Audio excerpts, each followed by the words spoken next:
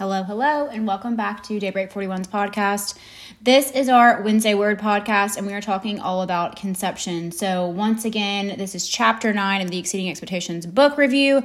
In the past, I've just done Wednesday Word podcasts, but this book review has replaced all of those, and we're in week 9, and this is 12 weeks long. So we are getting closer to the end every single week. But I'm super excited to talk about conceptions this week.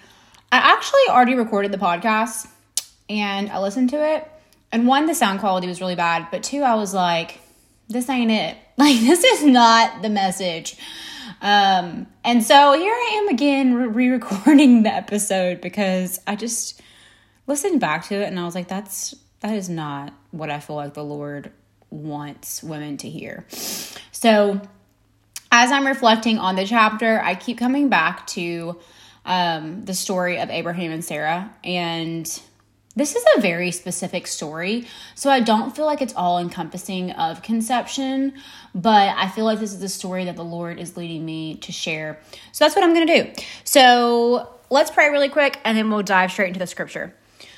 Lord, thank you so much for how you created women, for our ability to conceive, for the control that you have over opening and closing the womb, and just for your grace and gentleness and sovereign plan when it comes to conception.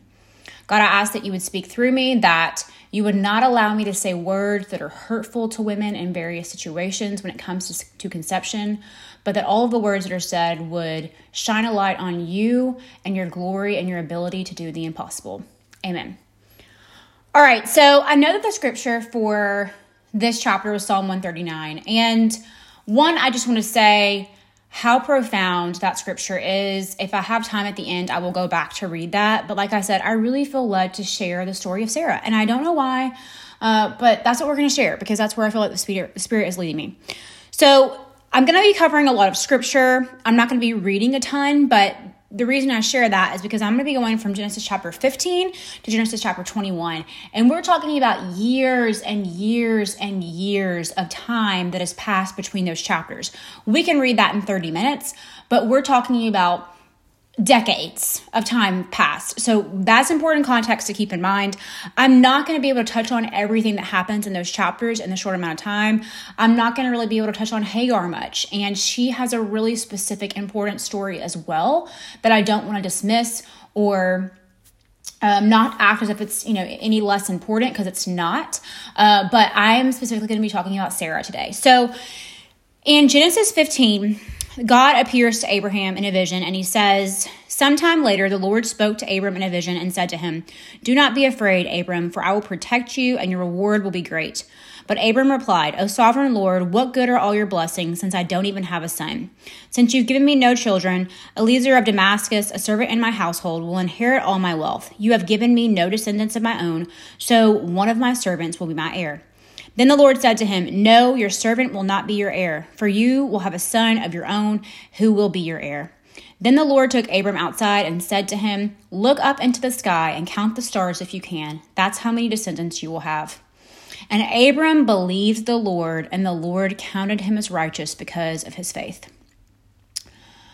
So all of that is important, but verse 6 is literally why God counted Abraham as righteous, was because he just believed him. God told him something was going to happen, and he believed him. And God counted him as righteous because of that faith and because of him believing that God was going to do what he promised for him and Sarah. All right, so then we're going to move on to literally the next chapter. So he just said this. Although this is the next chapter, probably about 10 years has passed, okay? So at this point, Sarai, which is, will soon become Sarah, is getting really impatient. And she's like, okay, God said that we were going to have a baby. We're not having the baby. Maybe I need to take things into my own hands. So that's what I'm going to do. So she says, now Sarai, Abram's wife, had not been able to bear children for him, but she had an Egyptian servant named Hagar. So Sarai said to Abram, "The Lord has prevented me from having children." I'm going to stop right there. She knows it's within the Lord's power and authority to give her children. And she knows God hasn't given her children. She knows. So she's not doubting whether or not this isn't her issue. She knows this is a God issue. And it's not even an issue. It's God is the one preventing her from having children. It's not her body. It's not anything going on inside internally. It's not her husband. She knows it's God. And so I think that's really important to hammer in on this message, is that God is the one who opens and closes the womb. It's not your body. It's not your husband's body. And I know there are lots of controversial things here. And I'm not dismissing like the process, right? I'm not dismissing medically what has to happen for you to conceive. That's not what I'm doing. But God has shown us time and time again in his word that he is the one who allows us to conceive. Not a process, not some medical intervention. It is him and him alone. And praise God for all of the medical advances that have happened in the last 20, 30 years. Praise the Lord for that. We are thankful for that. But at the end of the day, it is not those things that allow you to conceive. It is the Father and the Father alone.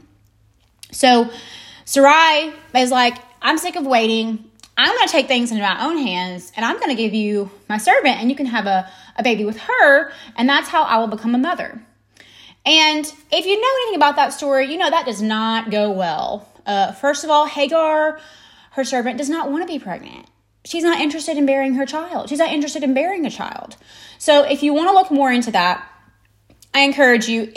We could talk for hours about this, so that's why I'm not going to dive into Hagar's story. But Hagar is someone that the Lord also sees. And despite her not wanting to have that child, she has the child, and God blesses her and her son abundantly because of it. And that is a really, really important story as well. But like I said, we're going to talk more about Sarah. So Sarah has, one, they received a promise, or Abraham received a promise in chapter 15. 2, chapter 16, Sarah starts to doubt, because she wants to take control. And she's like, I'm going to take this into my own hands. So just one chapter later, she's doubting. Like I said, that's been about 10 years, so it's a long time. But she's like, no, I'm not waiting anymore. So then we go into chapter 17, verse 15, and it says, Then God said to Abraham, regarding Sarai, your wife, her name will no longer be Sarai. From now on, her name will be Sarah, and I will bless her and give you a son from her. Yes, I will bless her richly, and she will become the mother of many nations. King of nations will be among her descendants. And I just think that, one, it's super humbling, right? Like, I am not Sarah. Obviously, my name is Sarah, but like, it's humbling to read that in the context of your name and realize that Sarah was a sinful human being who didn't deserve God's grace, who took things into her own hands, who tried to take control and conceive this baby through a different means than what God intended, who doubted God and didn't believe that God could give her a baby. And God says, no, I'm still going to bless her. I've made a promise. I've made a covenant. She's still going to be blessed. I'm still going to give her a baby. And I just think that is like such a testament to God's faithfulness. So then the next chapter, Abraham is sitting at the entrance of his tent during the hottest part of the day. He looked up and he noticed some men standing by, so he starts giving them water. They start, chatting. Sarah is inside the tent. And these men ask, where is Sarah, your wife? And Abraham says, she's inside the tent. Then one of them said, I will return to you about this time next year, and your wife Sarah will have a son. Sarah was listening to this conversation from the tent. Abraham and Sarah were both very old by this time, and Sarah was long past the age of having children. So she laughed silently to herself and said, how could a worn-out old woman like me enjoy such a pleasure, especially when my master, my husband, is so old? So she's doubting. Here we are years later, and she still doubts. She's like, no, that's not going to happen. I'm way too old for that to happen. I'm way past childbearing age. She's in there chuckling to herself, eavesdropping. And then the Lord says to Abraham, the Lord says, why did Sarah laugh? Why did she say, can an old woman like me have a baby? Is anything too hard for the Lord? I will return about this time next year, and Sarah will have a son. Sarah was afraid, so she denied it, saying, I didn't laugh. But the Lord said, no, you did laugh. I think that is so fascinating, y'all. Like, why is that included in Scripture? That is like crazy to me that he calls her out. He says, why did you laugh? Why did she laugh? Is anything too hard for the Lord? And then she was afraid and was like, oh, I feel convicted. I feel shame. Like, I did laugh, but I don't want God to know that I laughed. And God says to her, or she says, I didn't laugh. He didn't even ask her. He asked Abraham. And I guess she felt the need to speak up. I would have just tried to be quiet at that point. But she was like, I didn't laugh. And the Lord said, no, you did laugh. And I thought, I just want to sit in that for a second. Like, that is fascinating to me that like God thought that was important enough to include in the Bible. And I don't know why he included it, but it's like, when I reflect on it, it kind of reminds me of us chuckling and really doubting God and doubting that he can do the impossible. Because he says, is anything too hard for the Lord? That reminds me of a verse last year that I was reading. I think it's in Numbers or Joshua. And it says, has my arm lost its power? I think it's Numbers. It's the same thing, same concept. Nothing is too hard for God. God can make any woman conceive at any age, which I think for us is like super hard to believe, right? Because we are told that there's a certain age you have to be, and everything has to be this, and everything has to be that for you to conceive. Which scientifically, if that's true, like it is definitely a miracle. Scientifically, if all of those things are actually true and facts, then it is a miracle, and I believe that. Even if it's not scientifically true, it's still a miracle because God is the one who allows us to conceive. And I think that he includes this because he wants Sarah to know that he heard her. I think oftentimes when we are in the midst of trying to conceive and we want to control the process, or we feel like our timing is best, and we're thinking all these thoughts, and I think sometimes we think God doesn't hear us, but he hears us. He hears us doubting him. He hears us doubting his timing. He hears us doubting whether or not he knows what's best for us. And it's like, oh no, God, I didn't mean that. Like, I know that you know what's best for me. It's like, well, no, that's not what you thought. That's not what you said. And so it's just interesting that he includes that in the Bible. All right, so once again, we have the promise in chapter 15. We have doubt and taking control from Sarah in 16. We have 17 where he says, I'm going to bless her. I'm going to make her the mother of many nations. Then we have 18 where she doubts again. So she has doubted multiple times. She has lacked faith. And then in chapter 21, this is once again years later because a lot's happening. Verse 1, it says, the Lord kept his word and did for Sarah exactly what he had promised. She became pregnant and she gave birth to a son for Abraham in his old age. This happened at just the time God said it would. And what I find fascinating about all of this is that God didn't give Sarah this son because she was a good person.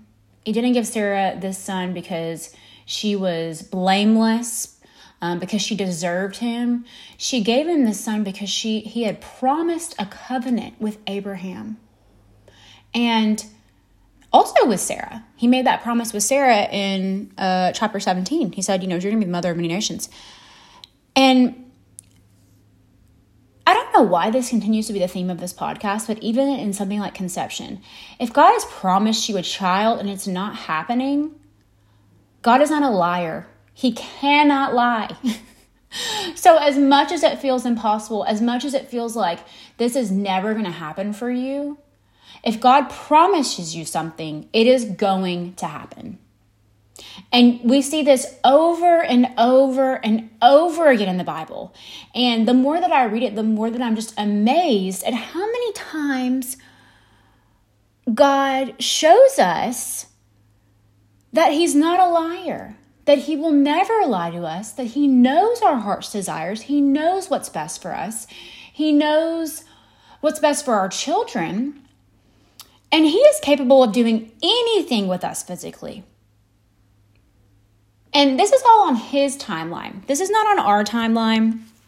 And I think that in America specifically, we have become really simple in the way that we think about children and conceiving. We have thought, you know what, I'm going to have a baby when it's most convenient for me in my life, and it doesn't affect me or inconvenience me whatsoever. That's when I'm going to have a baby. That is the best time to have a baby, is whenever I want it. And I just think that is so wrong, because if you're a mother, you know that a child is not an inconvenience by any means. A child is a miracle. But as your children grow up, it's a life full of you being inconvenienced, if you look at it from that negative way. Children have a lot of needs, and they are blessings. They are physical representations of God's blessings and God's promises fulfilled in your life. And the fact that God has given any of us the responsibility to raise up his children that he knit together in our wombs is just unfathomable to me. Like, praise God for even thinking that I'm worthy enough for that. And I know that I'm not, but praise him for his grace and allowing me to be a mother. So I'm going to end out with Psalm 139, chapter 13 through 18.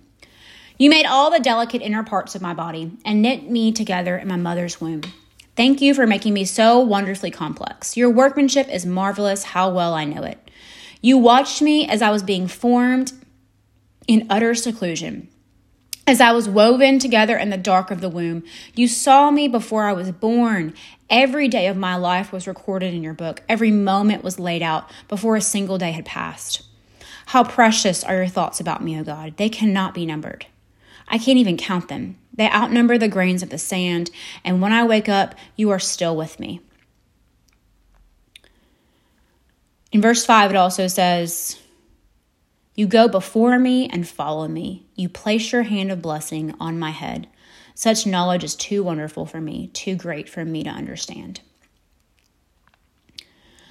I have no idea who this message is for, because it was really centered around those who haven't yet conceived, which is interesting because I wrote this in the book from a message of someone who has conceived. So if you are in the boat and you're listening to this and you're the one who hasn't conceived, then like God has a message for you. And he wants you to know that he's a good God, that he's faithful to his promises, and that conception happens through divine intervention and divine intervention alone. And as much as we want to look at Psalm 139 for ourselves, which I think is important, we can also look at it for our future children. God saw us before we were born. He sees our children. He sees our grandchildren before they're ever born. Every day of our life is recorded in his book, every moment laid out. His thoughts about us can't be numbered. And there's no way that we can even comprehend that. But I think that the overlying message of today is that God is faithful to his promises, and nothing is too hard for God. And as I've said many times, if he said it, he's going to do it. So I pray that many of you are blessed through conception, whether it be in the past, today, or in the future. We will all rest in the fact that God is the God who opens and closes the womb, and he is in complete control of conception.